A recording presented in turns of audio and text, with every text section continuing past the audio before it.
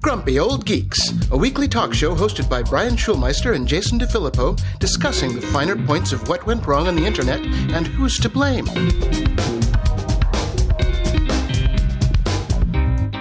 Welcome to Grumpy Old Geeks. I'm Jason DeFilippo. And I'm Brian Schulmeister.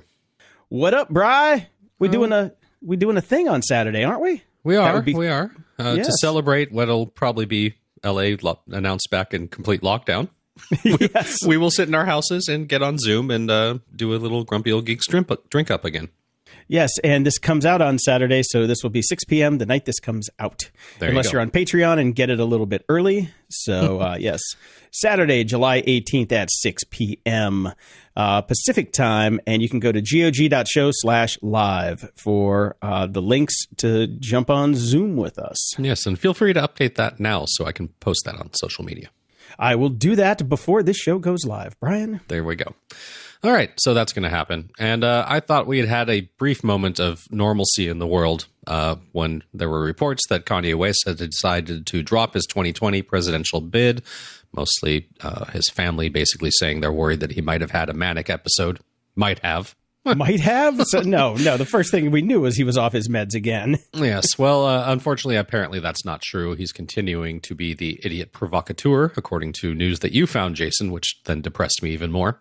Yes, Kanye is officially on the ballot in Oklahoma, and he has filed his paperwork to run for president, which really sucks because the best thing that I saw on Twitter all week was that his presidential campaign lasted at exactly one Scaramucci, which is 11 days. Yeah, I wish 11 days was actually just a more palatable number to the human brain so we could actually get the Scaramucci in as an actual figure. That would be fantastic.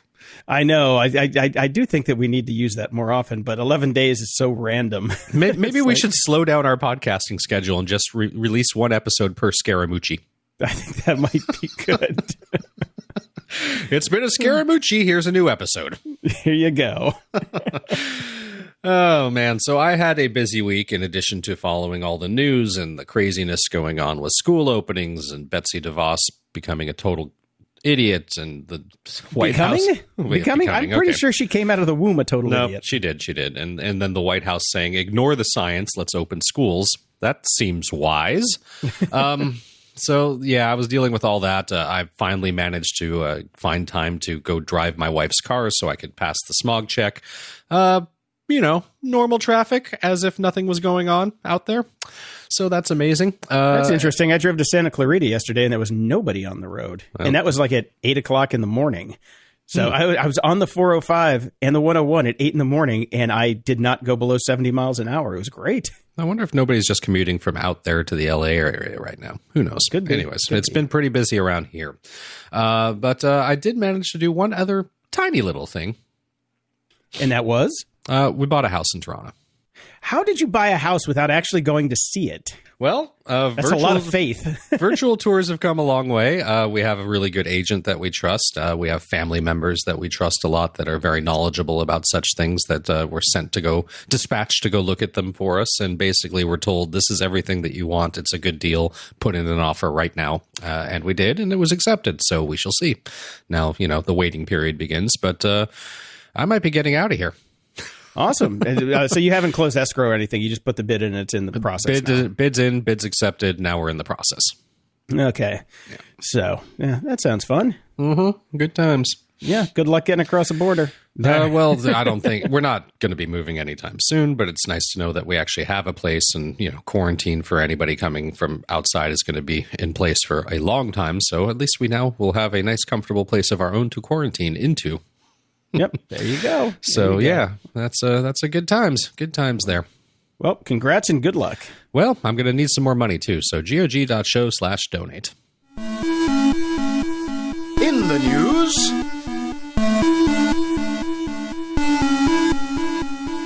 So, Brian, we've been covering the TikTok kerfuffle with the the U.S. government possibly wanting to ban them and everybody else wanting to ban them, and every TikTok influencer on the planet worried that their revenue stream is going to dry up soon, even though I don't know how you get a revenue stream on TikTok. But I mean, obviously people do, because there are people making a lot of money and people that are freaked out about this. It's crazy to me that this is so much in line with everything else that kind of is going on, at least in America right now, which is, we know this is bad. We know TikTok is doing bad things with the data. We are very aware of this. We also know the coronavirus is bad. We know lots of people are dying. But we just stick our fingers in our ear and go, nah, we need our money. We need things to go on as per normal. We're having fun with this.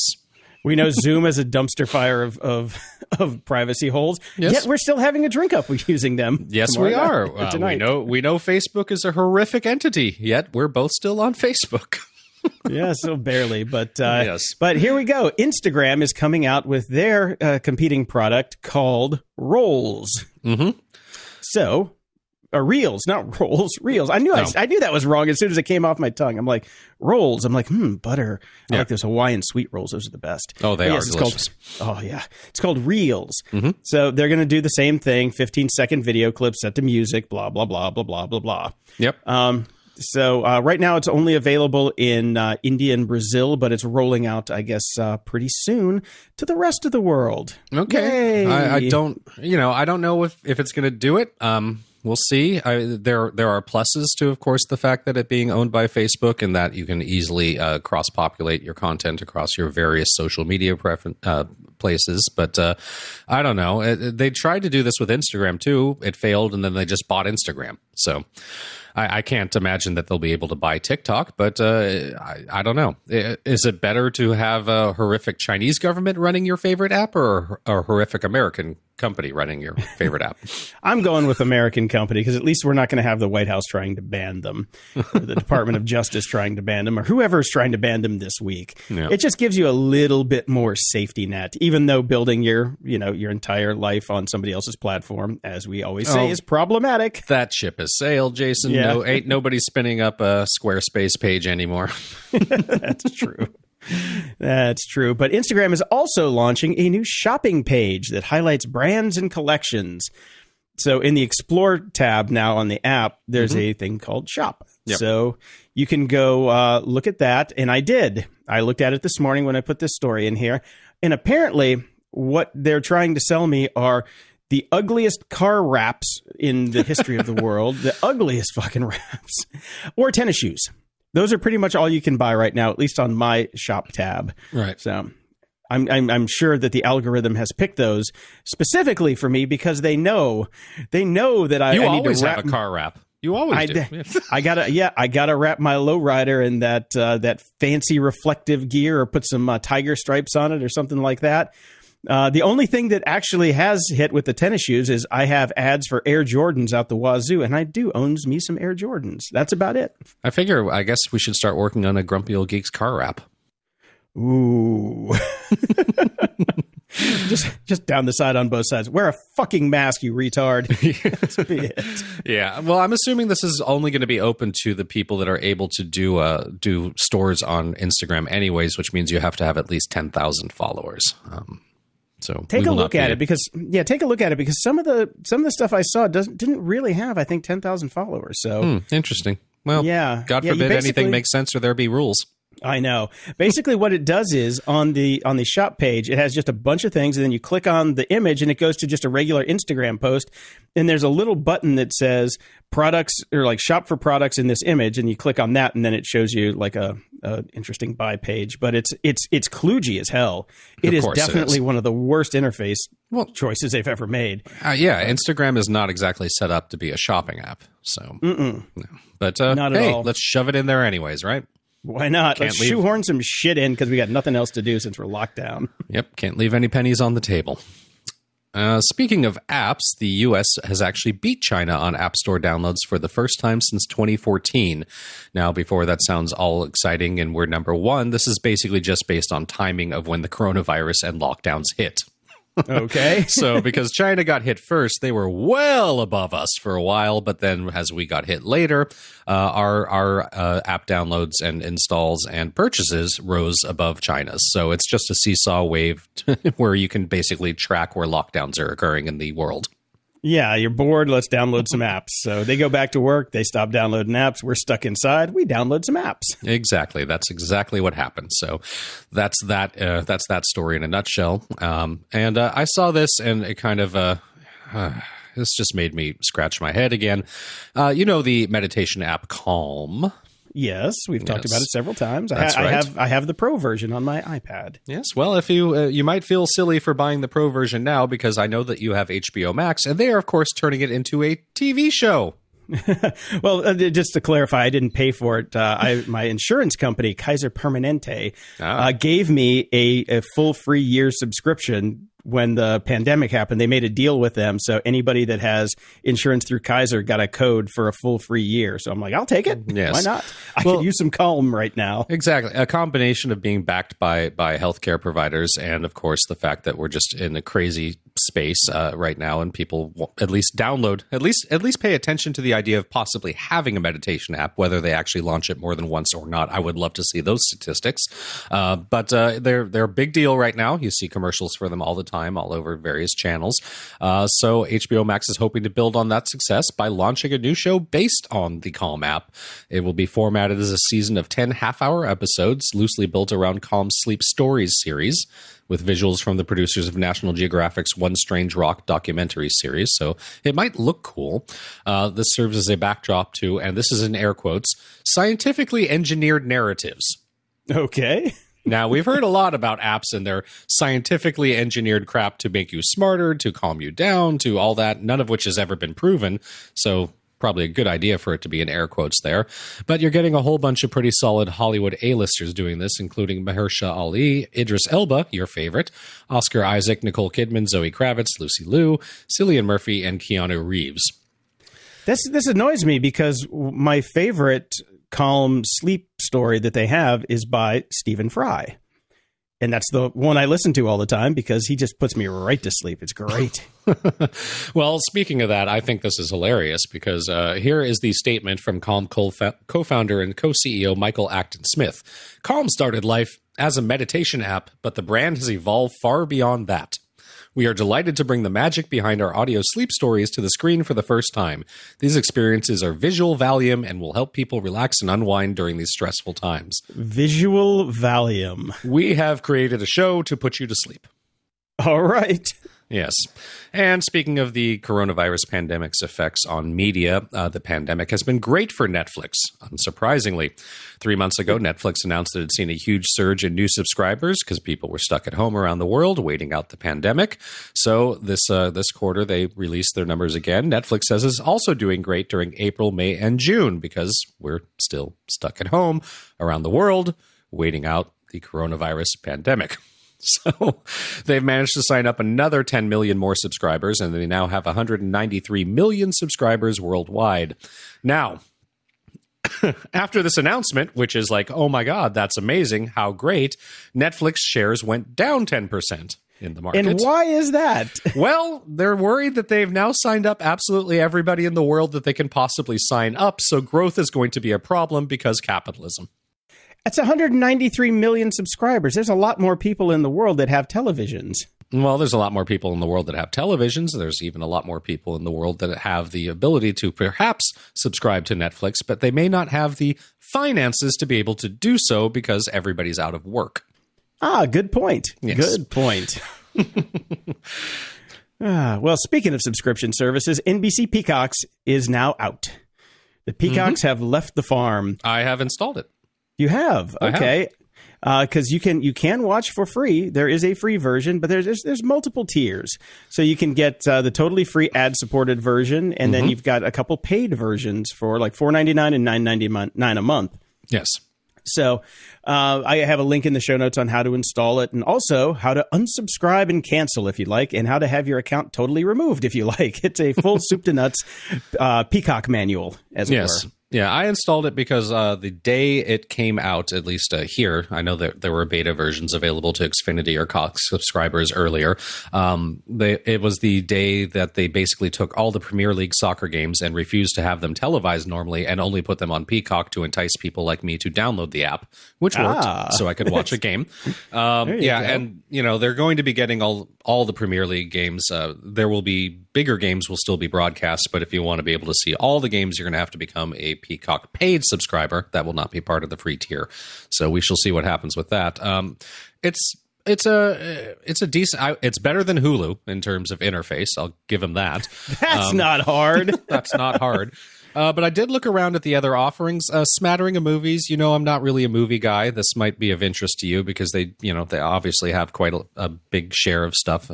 Watching old NBC shows, could care less.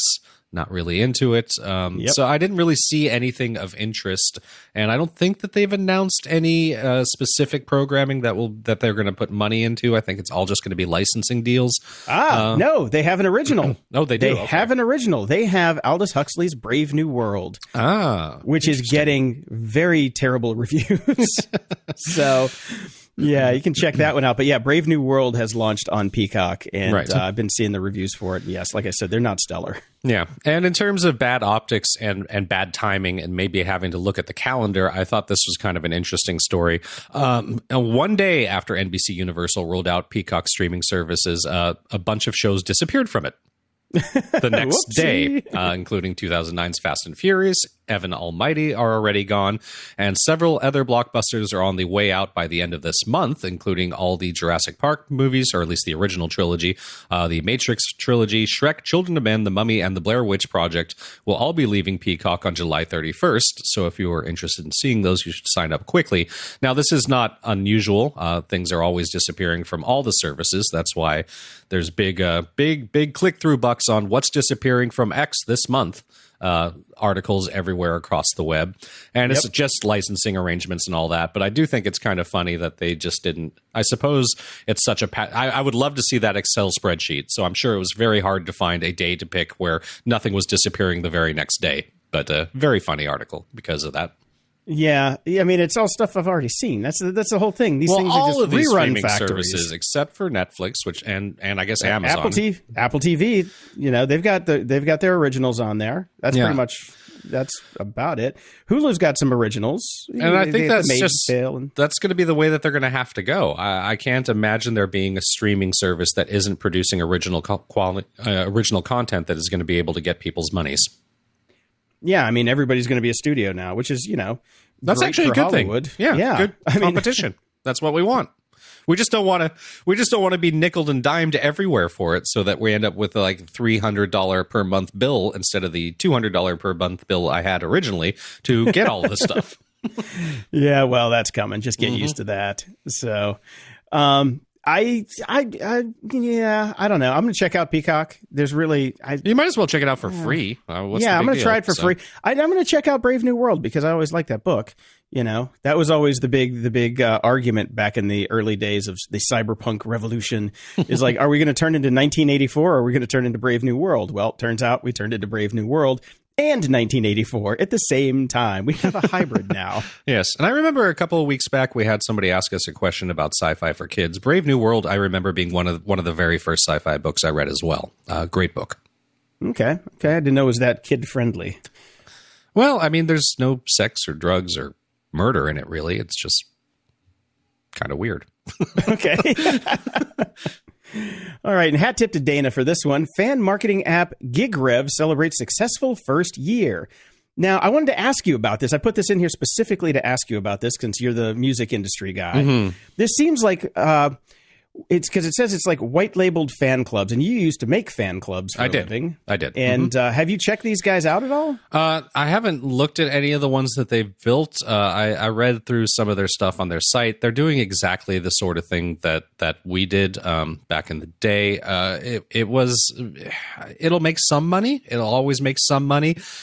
We're obviously in a weird bubble right now where there are no concerts, so there is more interest in this for a brief period of time. One once we move past this and concerts start again, I expect their revenue will decrease a lot. They're in a weird bubble where right now there's nothing else to do, and if you want to see what's going on with your favorite bands and you're young and into that sort of thing and you can consume all the contents in the world and you're a super fan, they're probably getting a lot of signups right now, especially if they can actually. The hardest part of all of that for me, all those years with all those artists, was getting them to produce content. So if they have figured out the secret sauce or have found the right artists who are interested, willing to produce content, to sit in front of a camera, to talk, to answer fan questions, all that sort of stuff on a regular basis, all the time, if they've got that going on, then they'll probably make a decent amount of money, at least until the coronavirus thing ends. After that, good luck with it. Yeah, it seems like in the long haul, this is going to be for smaller artists. It's basically like a Patreon type of model for, just about any artist. But the big artists, I'm sure, are just going to be like, you know what? I can just go fill a stadium and make my nut for the next year. So Exactly. And then the only thing that was really doing well for the fan club things back in the day for me was basically doing meet and greet contests, and that's people would sign up just for that chance. So you'd have to strong arm the artists to say, okay, we need you to meet at least 10 to 20 people pre-show. And if you're willing to do that, I can guarantee you that we're going to make income on your fan club. So if they can get that going, maybe they'll still stand a chance. It's never going to be a huge moneymaker for either the artist or this company unless they get enough people. And it's just kind of, I'm sure they've built a system. There's a whole back end and every single site's exactly the same. So that makes sense. Yeah, they said they spent 3 years building the back end before they Jesus even went live. Christ. So I did I'm it like, in 3 months. Shut up. How slow can you be? I know. I'm like, 3 years? Seriously? That's a little ridiculous. I mean, good on them. Good luck. I looked at it. It makes sense for these super fans. But so you got to have a band with enough super fans for it to make sense. Yep. So good luck to them, man. Anything that anybody can do to help other people make money in these troubling times. I support anything that's actually getting some money to the artists.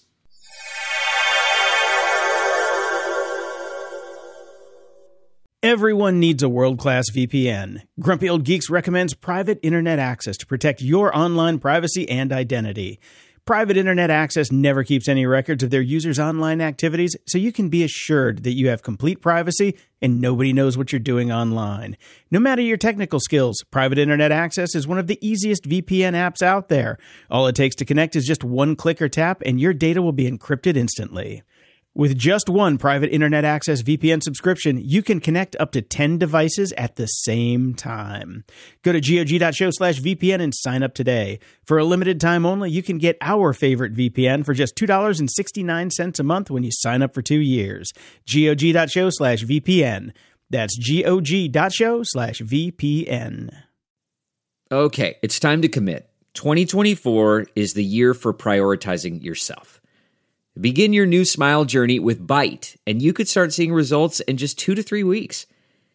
Just order your at-home impression kit today for only $14.95 at Byte.com. Byte clear liners are doctor-directed and delivered to your door. Treatment costs thousands less than braces, plus they offer financing options, accept eligible insurance, and you could pay with your HSA, FSA. Get 80% off your impression kit when you use code WONDERY at Byte.com. That's BYTE.com. Start your confidence journey today with Byte. Security? Ha! This week, we are joined again by our good friend, Dave Bittner. Dave is the host of the Cyberwire podcast. Dave is also the host of the social engineering podcast, Hacking Humans with Joe Kerrigan, as well as the co-host of Caveat with Ben Yellen, where they discuss law and policy as well as surveillance and privacy. And you can check out Dave's new show, Stormtrooper Times, where he gives you all the Stormtrooper news that's fit to print. Yeah, it never starts on time, though. I don't know. We tried to have a start time, but we keep missing it. Thank you very much. I got it. Thank you very much. How we doing, guys? How's this week going? So far, so good. Back on lockdown, sort of. Not officially, but we expect the announcement later today. Give it about 55 minutes. Yep. Yes. Is that right? Oh, yeah. Our transmission rate has gone to 1.1, so that is a bad thing to have happen. How do you guys feel about that? I'm Honestly, I think I can speak for Jason. Jason and I and my respective family and his respective household have been living as if we're under lockdown anyways, regardless of whatever they've said about opening up. That does not change the intense anger and depression that comes with the fact that obviously people are incapable of getting their shit together enough for us to ever get out of this. Yes, I'm not depressed about it. I am fucking furious. I'm fucking furious is about the only way that I can describe it, because people still won't wear masks and they think it's a hoax, and they are just too stupid to live. I actually, it's funny because the battle on Facebook has become fast and furious between people who believe this and people who don't. And I know two people that have posted, I've had to get rid of friends from high school. I actually unfriended a friend from high school this week after posting something about the schools and it's not safe. And the White House basically saying we should ignore the science to open up the schools anyways. And of course, somebody had to post, but the kids aren't dying.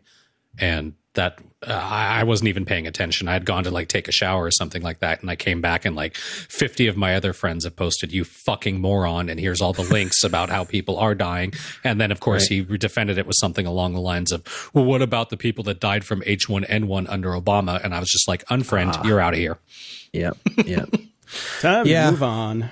Who has time for that noise? Exactly. That was kind of my point. It's like, obviously, you are not going to listen to anything, and you're always going to have a whataboutism, and nobody has time for this shit anymore. So. Yeah, I think that I share that is a real source of despair for me, that those of us who in good faith are trying to do the right thing and protecting ourselves and our family and our friends and our communities, and then to see people all around us out of willful ignorance doing all the wrong things, and so making it that much harder for us to get our feet back under us. Yep. And we're the sheeple. Aggravating. Right. Yeah, we're the sheeple, because they've got YouTube documentaries that will tell us that you do not get enough oxygen through your mask. Oh, fucking idiots. I'm just over it. I'm fucking over it. Yeah. I went to a park for a socially distanced walk with my lady and her dog the other day. And it's a massive park. The sidewalks are about 12 feet wide, so you have plenty of space to stay away from people. But as we walked around the park, we got to the basketball court, which had anywhere between 50 and 100 kids, all playing basketball, obviously, with no masks, sweating on each other, breathing on each other. And the parents were sitting there in lounge chairs just watching. Yeah, it's insane. When I take my bike rides up the coast with my mask and all of that, so I'm as safe as can be in the outdoors, there are volleyball courts all up the length of Santa Monica through Malibu. The city has taken down the nets, but people buy their own nets. And there are huge groups of people playing volleyball every single day. I'm sure they're not living in the same households. There's not a mask to be seen. It's just insane. There were two people playing volleyball in the park, but it was one person on either side. And I'm like, that's how you do it. Oh, well, yeah, but this is not one person on each side. Yes, these are huge, organized teams, and, it is what it is. Seems like one-on-one tennis would be okay. Yes. Like if you want to pick your outdoor sports activity, that's a good one. That seems safe to me. Yeah, there are ways to do this in a safe way right now. That obviously you will be sacrificing your normal life. It will not be normal life, but you can get enough activity and connection and everything else. You can do all of that safely right now. And again, they've come out and basically said, if everybody here would just wear a mask for 4 to 8 weeks, we can beat this. Yep. It's not going to happen. I think we need to bring back jarts. That's what we need to do. And we throw them at the idiots? No, I think that's just socially potato guns. Potato guns. I just think that's a fine socially distanced outside activity, but they've been banned by the government, and now you have to play cornhole like a wuss. I miss jarts. It had the right amount of danger when you were a kid. Personally, I am happy you no longer have jarts in your arsenal, Jason. Yes. Speaking for myself, somehow booby trapping his house with jarts, with spring loaded jarts. Well, first I see that, but then I also see the same reasoning that led Jason to no longer have a gun. Sometimes you just have a bad day, and jarts can be self-inflicted. I'm not going to fall on my own jart. No, you throw them up in the air and then try to catch them with your mouth eye or something. Yeah. Coming down. Now that Jason's all over TikTok, it could just be a stunt he'd try to get the views. That reminds me, when I was a kid, there was a neighbor kid who had a bow and arrow set, and he would just spend hours in his yard shooting straight up in the air. And then watching for it to come back down. And he, as far as I know, he never got hit. But, man. Oof. He's probably one of the people you'd be unfriending at this point. That's right. Exactly. Right. Well, nothing bad ever happened to me. Exactly. Yeah. I mean, just a quick note on that. We all did see that the study came out that basically said that the lower your IQ, the less chance that you will follow directions that save your life, such as wear a mask. Mm-hmm. Yeah, that was all over the place. So there's that. Right. Yeah. Right. Okay. Doesn't seem to anything happen in security though. Yeah, unfortunately, any idiot can breed. Yeah. Well, security. Twitter had a big week, didn't they? Yes, they did.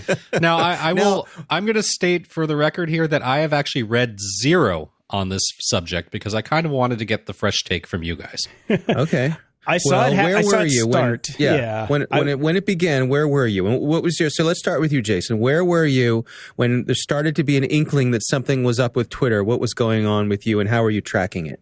The first thing is I have Twitter open in another window. I'm sitting here editing, working on a show, and then I see Elon Musk tweet, and I immediately screen capped it, and I literally said to myself, "Here we go, here we go," and. Fortunately, the replies to Elon's tweet about the Bitcoin and send me X amount of dollars and I'll double it for the next 30 minutes. I'm like, oh my God, somebody's going to fall for this. But then I went and looked at the replies, and almost unanimously, everybody's like, this is stupid. This is a scam. This is a scam. Then I saw the next one happen. I think it was, I can't remember whose it was. It might've been Bill Gates or Obama. I follow them both. And then I'm just like, oh shit, this is big. This is big. Right. I'm like, you get one A-lister, okay, there's a trophy for you right there. You start to get all the A-listers. Okay, this is an inside job. Something massive is happening here because, every single one of those accounts has two-factor on. So this is not something that was going to be just a little flash in the pan. I'm like, these guys got access, big access. So I just like pop some popcorn and just watch Twitter. Yeah, that's exactly what I did. I actually, I guess I was having dinner with the family, and so I wasn't looking at my phone. And then after dinner, I sat on the couch and pulled my phone out and started, doom scrolling as I do. And then I started seeing things lighting up from some of the InfoSec folks saying, and, the speculation running rampant. And like you, there just came a point when you sort of sit back and you say, all right, well, this is not in my control. Seems like I still have access. So let's sit back and watch this unfold. And so I did just that over the next couple hours.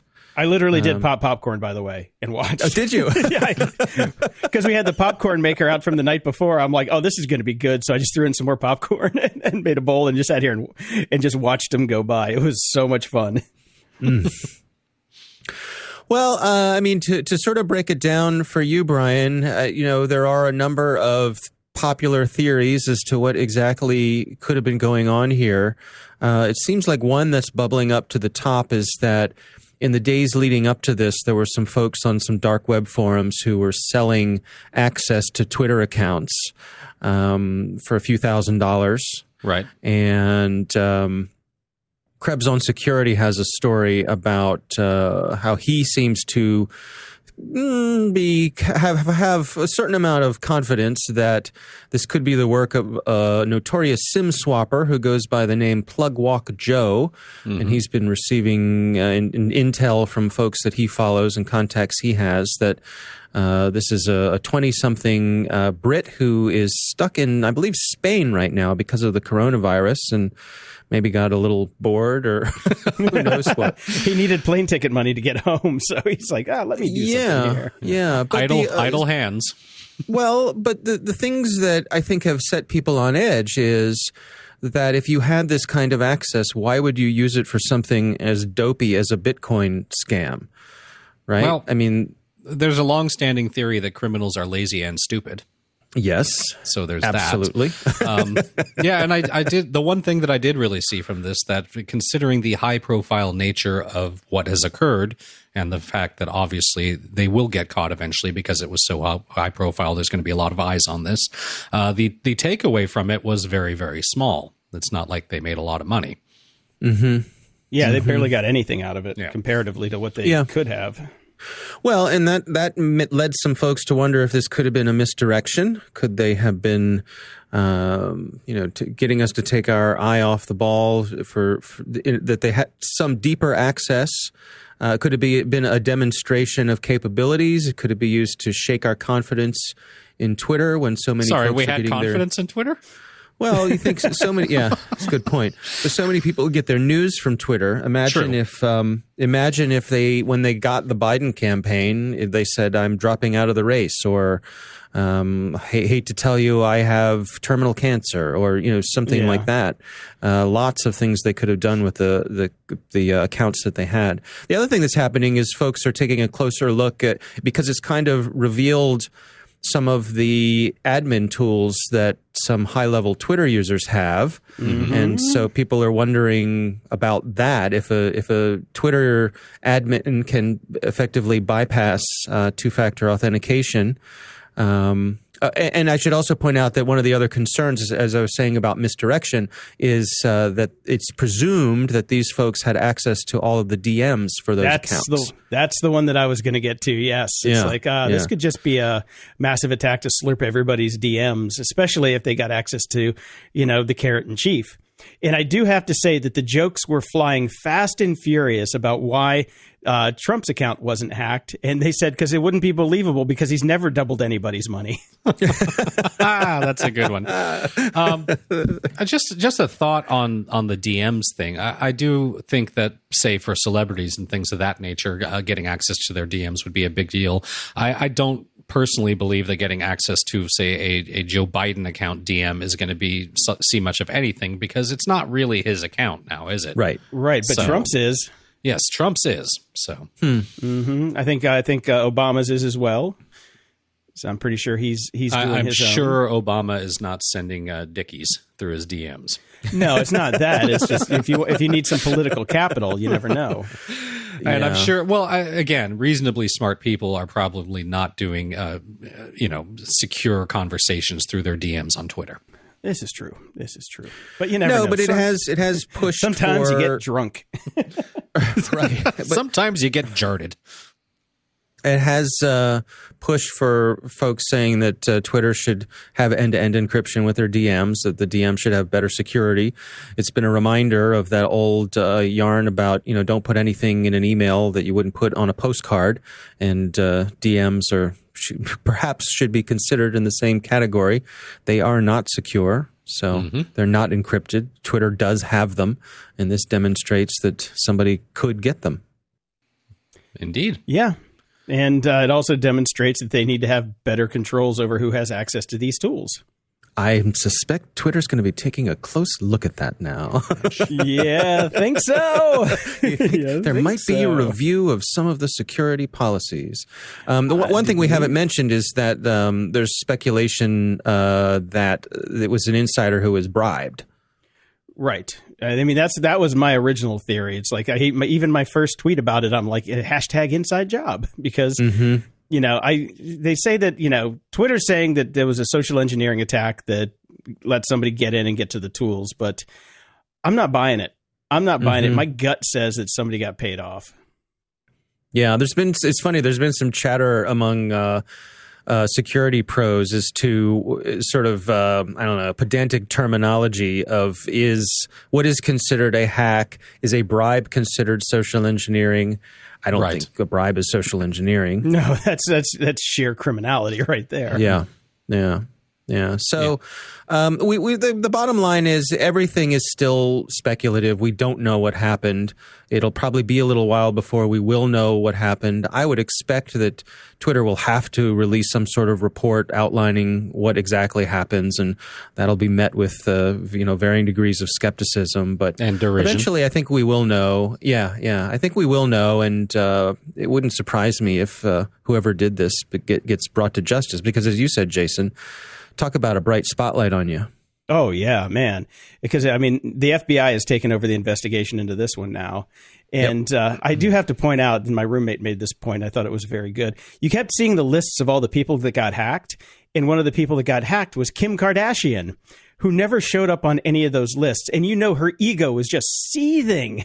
Going, well, I got hacked too. Why am I not on any of the lists? To be fair, Kim Kardashian's entire Instagram account or Twitter account is basically just selling things anyway. So it would have just flown by the radar. Oh, she's just selling something else. Good point. Are either of you guys verified? No. Fuck no. No. We can't get an account verified to save our life. I knew the girl that actually ran the verification department at Twitter, and she couldn't even do it for me. She's like, I can't tell you how we do it. I can't tell you why we do it, and I can't do it for you. I'm like, well, shit, I should just go to Instagram and pay somebody because that's how they do it over there. They take bribes at Instagram. Yeah, mine's not either. With the CyberWires is, but my personal one is not. And are they still doing it though? Because I remember they shut it down after the white supremacist got verified. The guy who started the Charlotte I don't protests. know. That's a good question. I think we got ours a couple years ago. Yeah. I did apply for it once, probably 6 or 7 years ago, and never heard anything back from them. So I didn't pursue it any farther than that. So, yeah, I've applied 10 times, and I was one of the first 140 users of Twitter, and I still can't get verified. I'm like, come on, guys. Oh, wow. Yeah, but that account's long gone. You're using a different one. I tried to get us verified. I tried to get Grumpy Old Geeks verified on Instagram, and it was a no-go because I didn't give them the bribe. So, Yeah. Yeah, I'm working on claiming my panel. I don't know if you guys know this. If you Google your name on Google, you don't want to Google your name on Bing, but if you search for your name on Google, there's a little information panel on the right that has all of your bona fides on it, and you can claim that. Yeah. So I'm going through that process right now, and the last step that I have to do is send them a selfie with a state or federal issued ID, and then they'll do it. So that's their last step. With Twitter, you just had to send a scan in of your ID. But they want you to take, for Google, they're like, take a selfie with this. It's like show proof of life, so you're not somebody taking over with it. Yeah. But you guys can try that if you want to, get your little panel and get control over that, because there's some things in mind that I want to fix. But I think I did that quite a long time ago, and it was pre-requiring the selfie. I don't remember having to do that. So, I had to show them admin screens for 2 social media networks. So I had to show them the admin screen that I had edit permissions on Twitter and Instagram, and then do the selfie thing and a couple other things. But they actually make you do screenshots of you having admin access to social media accounts that are linked to your account. Right. Cool. Which is interesting, but Yeah. Got to do something. Yep. Well, speaking of hacking, we've got some other news about that. The NSA is saying Russian hackers are trying to steal COVID-19 vaccine research. This isn't just the NSA. Intelligence services in the US, UK, and Canada say Cozy Bear is back. That's who they're blaming right now, also known as APT-29 or the Dukes. They're using malware and spear phishing attacks, according to a joint advisory from all these different agencies. And they also published some guidance to help healthcare organizations beef up their systems defenses.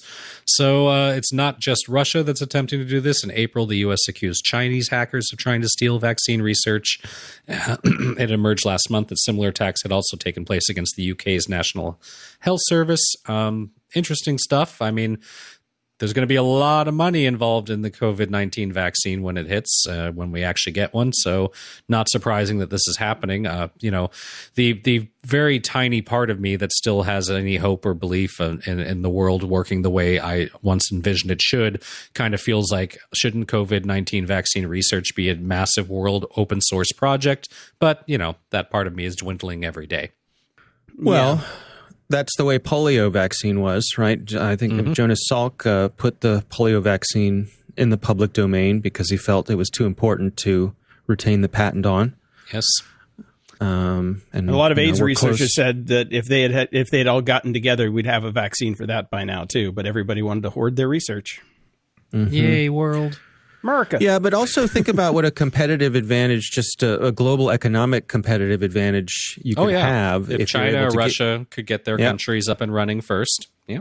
Right. Yeah. So if we're not playing, or if we are playing by the rules and they're not, and they benefit from being able to take advantage of the results of our research, that could give them an advantage. I just think about just what a huge freaking unforced error this is for the U.S. and the world. The U.S. and the world, but from an economic point of view, how our economy is going to be in the dumpster much longer than other nations, and like I said, it's an unforced error. Yeah, I like how we just all kind of dwindle off into our own private sadness. Just stare off into the distance. It's one of those stock footage shots where somebody's leaning up against a cold glass rainy day window. And I was thinking gazing on that Kermit the Frog meme where he has his cup of tea and he's just staring out in the rain.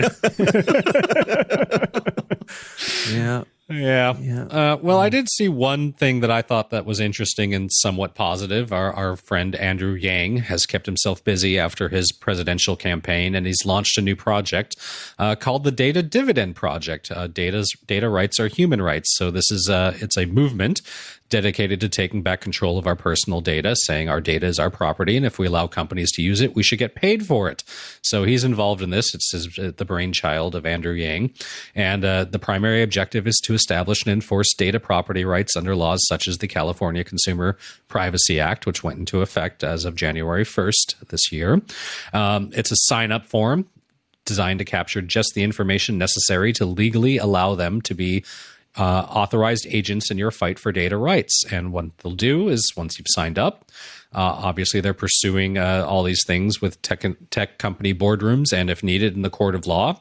And they'll hopefully send you money every time that there's class action lawsuits or anything like that. Pretty interesting concept. My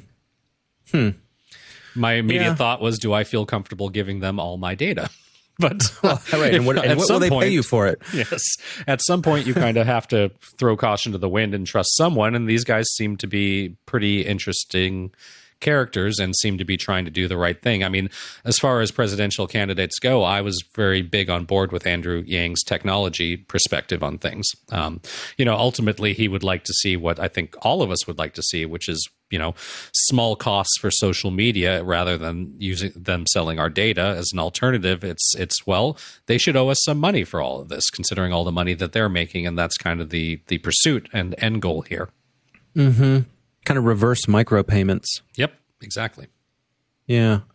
It makes me think about how data has gone through this perception evolution where originally, for a while, it was considered to have value, and so you wanted to gather up as much of it as you could, and you wanted to hoard it, and you wanted to keep it, and you never wanted to get rid of it. And as the ability to store data became cheaper and cheaper and cheaper to the point of practically being free, that's what organizations were doing. And then there was a little bit of this shift towards considering data to be radioactive, and that if you had too much of it in one place, bad things could happen. data breaches, where now you have all this liability. If you have all this data gathered together, it gets out in the world, everybody sues you, and you or your insurance company loses a lot of money. Now, I would say that some smart companies have adopted that approach, but we just look at our segment almost every week. Huge data breach from huge company. I don't see that huge companies are taking this radioactive approach to data. They're still hoovering up as much as they possibly can. I do a podcast with basically chief data officers. I'm a producer on that show, and I get to listen to that show quite a bit. It's called The Data Chief. You can actually go download it on iTunes and Apple Podcasts. iTunes doesn't exist anymore. You can listen to these people, and very few of them are for storing less data. It's all about more data, more data, more data. There's one person, I think Jacques Van Niekerk, was very much on the lines of like, look, we need to be very careful with this. This is their data. We need to, we have to have trust with our customers, and we need to know, what we're doing with it, and we don't want to cross the line with it. Most of the other guests on the show are like, give us more. We want more. Yeah, it seems to be a very tech woke kind of thing for a very small amount of very progressive companies that are treating it that way. It's more all the security professionals out there saying, hey, maybe we shouldn't be doing this, and the company boardroom saying, screw you, we are. Yeah, I think it's the security people that are driving the radioactive charge. Yes, and I think it's a really important nuance that you point out, Jason. And from my point of view, it is, in fact, even more specific than that, it is the privacy folks. It's not the security folks. It's the chief privacy officers who are the ones who are saying, hey, everybody, this stuff's going to go critical mass if we keep gathering it up. Who gets fired if something happens? That guy. Yep. That guy's the fall guy. Yes, and also I think you have to be careful, because I've heard of more than one company where the chief privacy officer is more or less window dressing. You know, like they're not really listened to. They're just there because it's important to have somebody like that on our company tree.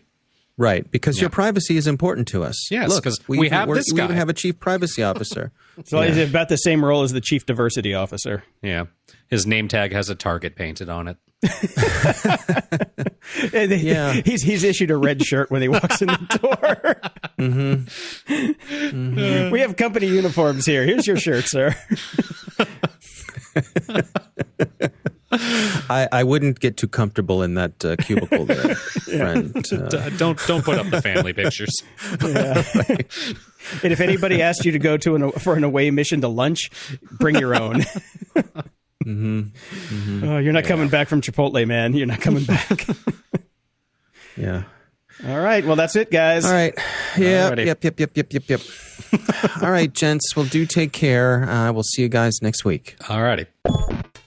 Ups and doodads. Brian, a couple weeks ago, you told me you picked up the Logitech MX Master 3 mouse. I did. I'm using it right now. And in fact, I even programmed the second channel for my wife's computer this week because she was getting sick of using her trackpad. Yeah, no, it's cool. You can add up to 3 devices on it. Now, I used it for about a day. I cannot stand the MX Master 3. Really?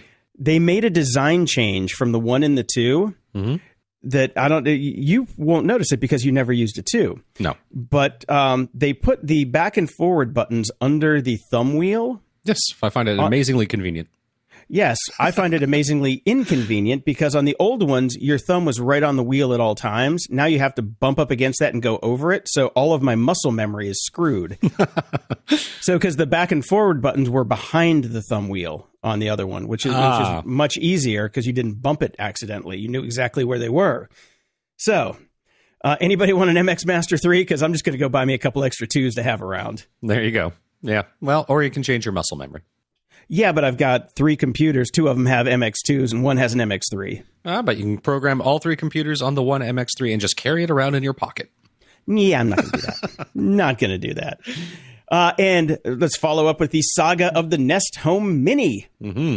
So I got it. I programmed it. It took a while to get installed because they didn't tell you on the tin that you have to have not just the Google Home app installed on your phone and logged in, you also have to have the Google Assistant app and logged in on your phone. That was a fun hour and a half of Googling, trying to figure that one out. But I got it set up. I programmed my routine. So in the morning, it wakes me up and says, "Good morning, Jason. It is this day, this date. Here's a little COVID news." And it reads me a partial article. And then you just go back to bed and cry. No, and then but here's the cool part about it. It only gives you a synopsis of the article, but then it texts you a link to your phone, or it doesn't text you. It uses the Assistant app to pop up a notification with a link to the full article if you want to read it, which I thought was a really cool feature. Then I have it read the day again because I may have forgotten during the COVID, because I got the COVID brain. And then it says, okay, time to get up and get out of bed and move your ass. And I have it set for 5 o'clock in the morning, and I love it. I love it. I think it's great. Cool. I do want to up my ante a bit and get some, lights to bring up the lights in the room and do the whole shebang. I'm going to tell you right now, you'll install those, you'll play with it and use it for a month, and then you'll completely and utterly forget about that and never do it again. Well, that's why it's all automatic. I don't do anything. It just does it at 5 a.m. It just wakes me up. So it would be nice if it could start to raise the lights in the room. I wish I could tie it into my my 8-sleep bed to have it trigger that. But I guess I can do that already with scheduling on the bed. But I have to say, though, this is the one thing that it really excites me about the Nest Home Mini. It is so much more superior than Alexa in answering questions. You cannot believe how easy it is, and it just tells you everything right away. It is so much smarter than Alexa, and don't even get me started on Siri. Siri's just Siri's the dumb one. It's the 3-year-old sucking his thumb in the corner with the dunce cap on. I'm like, because you put in, you have your zip code entered into it, so it knows exactly where you're at. And I'm like, hey, lady in the disc. What time does a UPS store open? And she's like, oh, the one closest to you opens at 9 a.m. It just knows immediately, and it's smart enough to do that. And I can ask it just about anything, and it works. It just works. So if I had to do it again and I was going to put these around my house, I would totally go with the Google Home series or the Nest Mini or the Nest Home series now. Okay. Because it is so much better than Alexa. Oh, right. My God, is it so much better. That's cool. I'm just not willing to change my entire infrastructure in my house right now. Although, my new house, perhaps I'll go Google. Yeah, I'm telling you, man, this thing is so much smarter. It's so much better. I was blown away. It's like I tried to play Stump the Nest, and it kept coming back with great answers for just about everything. Stump the Nest. That sounds like something completely different, but okay. And I finally got my Blackmagic ATEM Mini. This thing, it's a video switcher. It's a 4 HDMI video switcher. So I can have up to 4 HDMI ports coming into the little box. And you can either run it with the buttons on the box to switch your feeds, or you can use the software control, which is really cool. Hat tip to Kent Nichols for helping me figure out one of my sound issues this week. Thank you, brother. You saved my bacon. But this thing is really cool. The problem was I ordered this thing in February, and it just came 2 weeks ago. I think they're back in stock now, but they have the ATEM Mini and the ATEM Mini Pro. The ATEM Mini Pro is really cool because if you're a live streamer, it's like one button streaming to your major platforms. So you basically sit down, turn your cameras on, get everything booted up, and then you can just press the YouTube button and boom, you're live on YouTube, which is kind of nice for, instead of having to sit there and you got your OBS running, you got your switchers running, all the software going, you got the Elgato doohickey running. It's like, and I tell you what, man, doing this video thing is tough. It's just so many moving parts, but I see the appeal to it. I watched Seth Miranda do his stuff, and I'm like, damn, you got this thing nailed, man. He's like, yeah, it's a pain in the ass though. And I'm like, now I get it. It is a total pain in the ass, but right. This little switcher box is really cool because it also has the one thing that I needed, which is audio offset. Because when the signal comes from the camera, and if anybody who's running a DSLR trying to use it as a webcam, there's lag. There's lag because it goes through the encoder, and then if you have sound pumped in from another source, they're going to be offset. There's going to be a delay. But the Mini lets you set how many frames of video that the video is or the audio is offset by, so you can sync everything up so you don't look like an old Chinese martial arts movie. It's great. Okay. Yeah, and it was under $300. It's, for what this thing does, it's amazing for the price. All right. Excellent.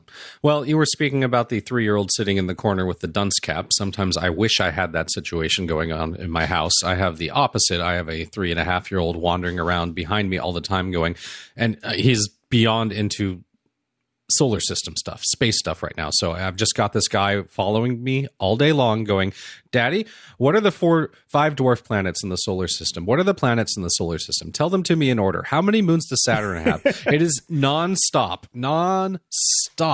So if you had a Nest Home Mini, well, he could just sit there and ask it all day. Semi-related to that, in perfect timing, this appeared in my feed at some point, the best apps for identifying bugs, trees, and more in woods and gardens over at Fatherly. So this is, the URL says 7 apps. The actual article itself says 6 apps. So at some point, one app got cut from this article, and they forgot to tell the people who did the headlining.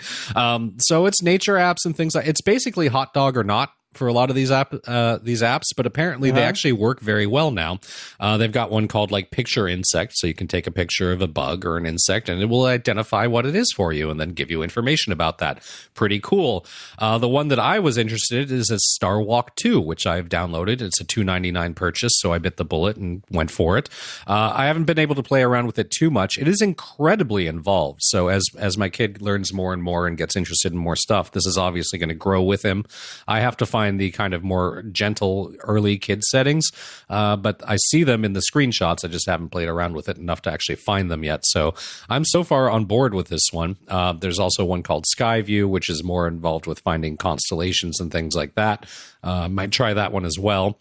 And I also downloaded the tree identifying apps because this is by Virginia Tech, and same sort of thing. You can take pictures, but the cool thing about this one is it uses your location and basically will tell you the plants that are right around you, plants and trees, and show you pictures of them so you can go recognize them yourself and look like you actually know something to your kid ahead of time, right. Which is nice.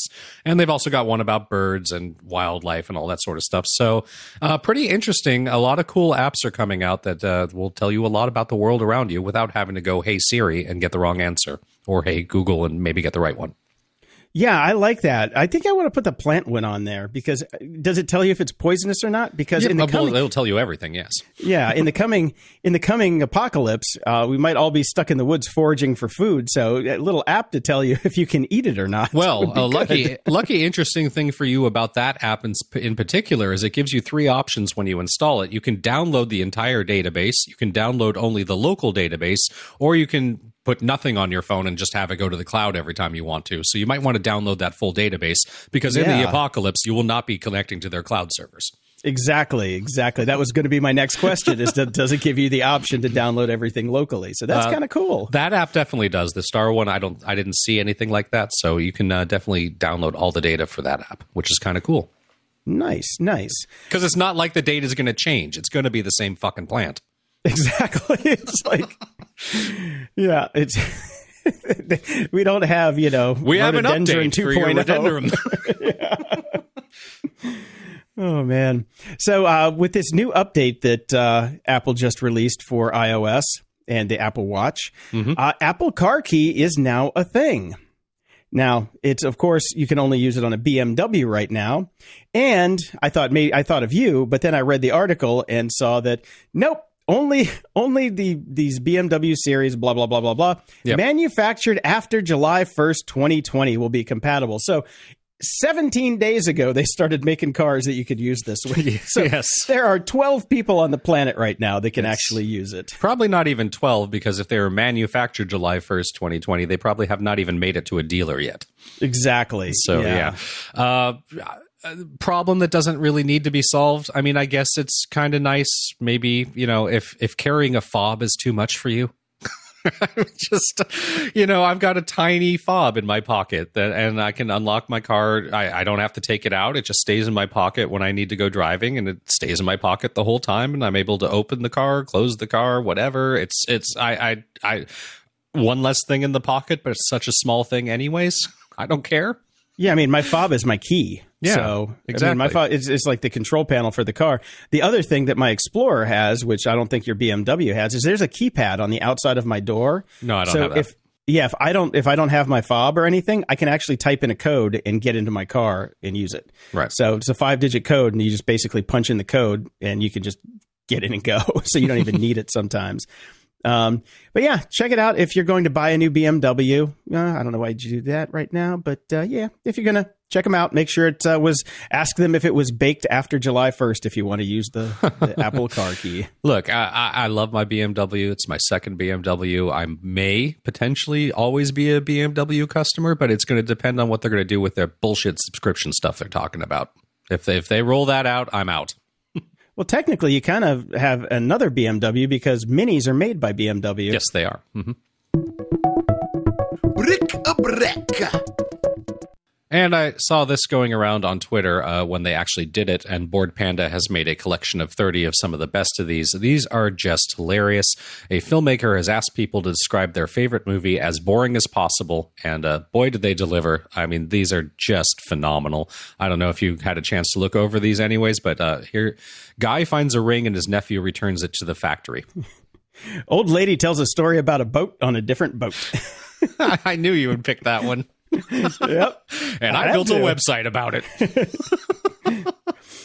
Professor skips office hours to find a misplaced box. So good. So good. Yeah. I really wish that you remember the old TV guide blurbs about movies. They should replace them all with these. These are phenomenal. Yeah. Man turns off alarm clock 3,176 times. Oh, God. Very good.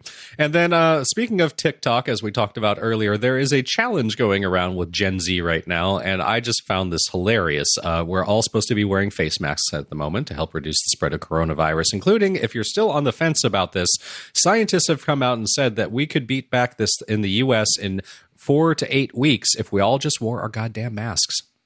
Well, yeah. So anyways, some people are treating this as an opportunity to try getting away with things they wouldn't ordinarily manage. One thing that's happening is underage kids are buying booze. They are basically using their masks and making themselves look like elderly women to convince shopkeepers that they're old enough. And I've seen some of these. They look pretty convincing. Yeah. A young girl covers her entire face with a rubber mask of an old woman's face, throws on a headscarf, the mask, and basically you could probably get away with it if you had a disinterested clerk. And there are. So it's like a challenge on TikTok right now, and people are pulling it off. Cool. Good for them. Yeah. Much more clever than I ever was. Yeah, no doubt. No doubt. Good for you, kids. Good for you. It's always good to start drinking young. Yes. And I saw this one and it made me sad. British Airways is scrapping their entire 747 fleet early. Okay. They were going to do it anyway, but since C-19 hit, nobody's flying. They're like, let's mothball these bitches, which really sucks because the 747 is just, it's so iconic. Grew up with it, and it's one of my favorite planes to fly on, although the new 767s and 787s are pretty damn nice too. But I was about to say, I'll go ahead and take a newer plane. It's cool. Yeah, I took the 787 from LA to Hong Kong, and it was one of the best flights of my life. And it has cameras on the outside, so when you come in for a landing, if the asshole on the side won't open the window shade, you can actually go between 3 or 4 different cameras on the plane and watch yourself come in and land with. You can watch yourself land with the camera on the underside of the plane. It's so cool. It's so cool. Now, this next one I put in here. And the story kind of doesn't really matter. It's a Japanese robot to clock in at convenience stores in test of retail automation. They're making robots for convenience stores. Fine. I want everybody to go look at this article. It's a Reuters article because this is the coolest fucking robot I've ever seen. I love this thing. This is so Japanese, it fucking shits sushi. I love it. Did you get a chance to look at it? Yeah, I did. It is none more Japanese than this. It's pretty cool looking. I love this thing. Yeah. No, I mean, but I guarantee you throw on a mask and kids in Japan, you're going to be able to buy booze easy from this thing. Oh, totally.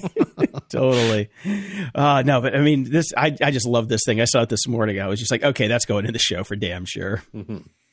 And hey, if you're looking for a job in Culver City, California, Apple Podcasts is hiring an editor. So you can be the one to pick all the new shows that go on the page on Apple Podcasts that nobody ever looks at anymore. Hey, man, I should get myself in there as a mole.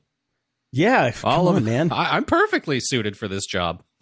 Yeah, all you got to do is listen to podcasts and pick them for the U.S. and Canada. So you are dual citizen. So yeah, I will be like, they all suck.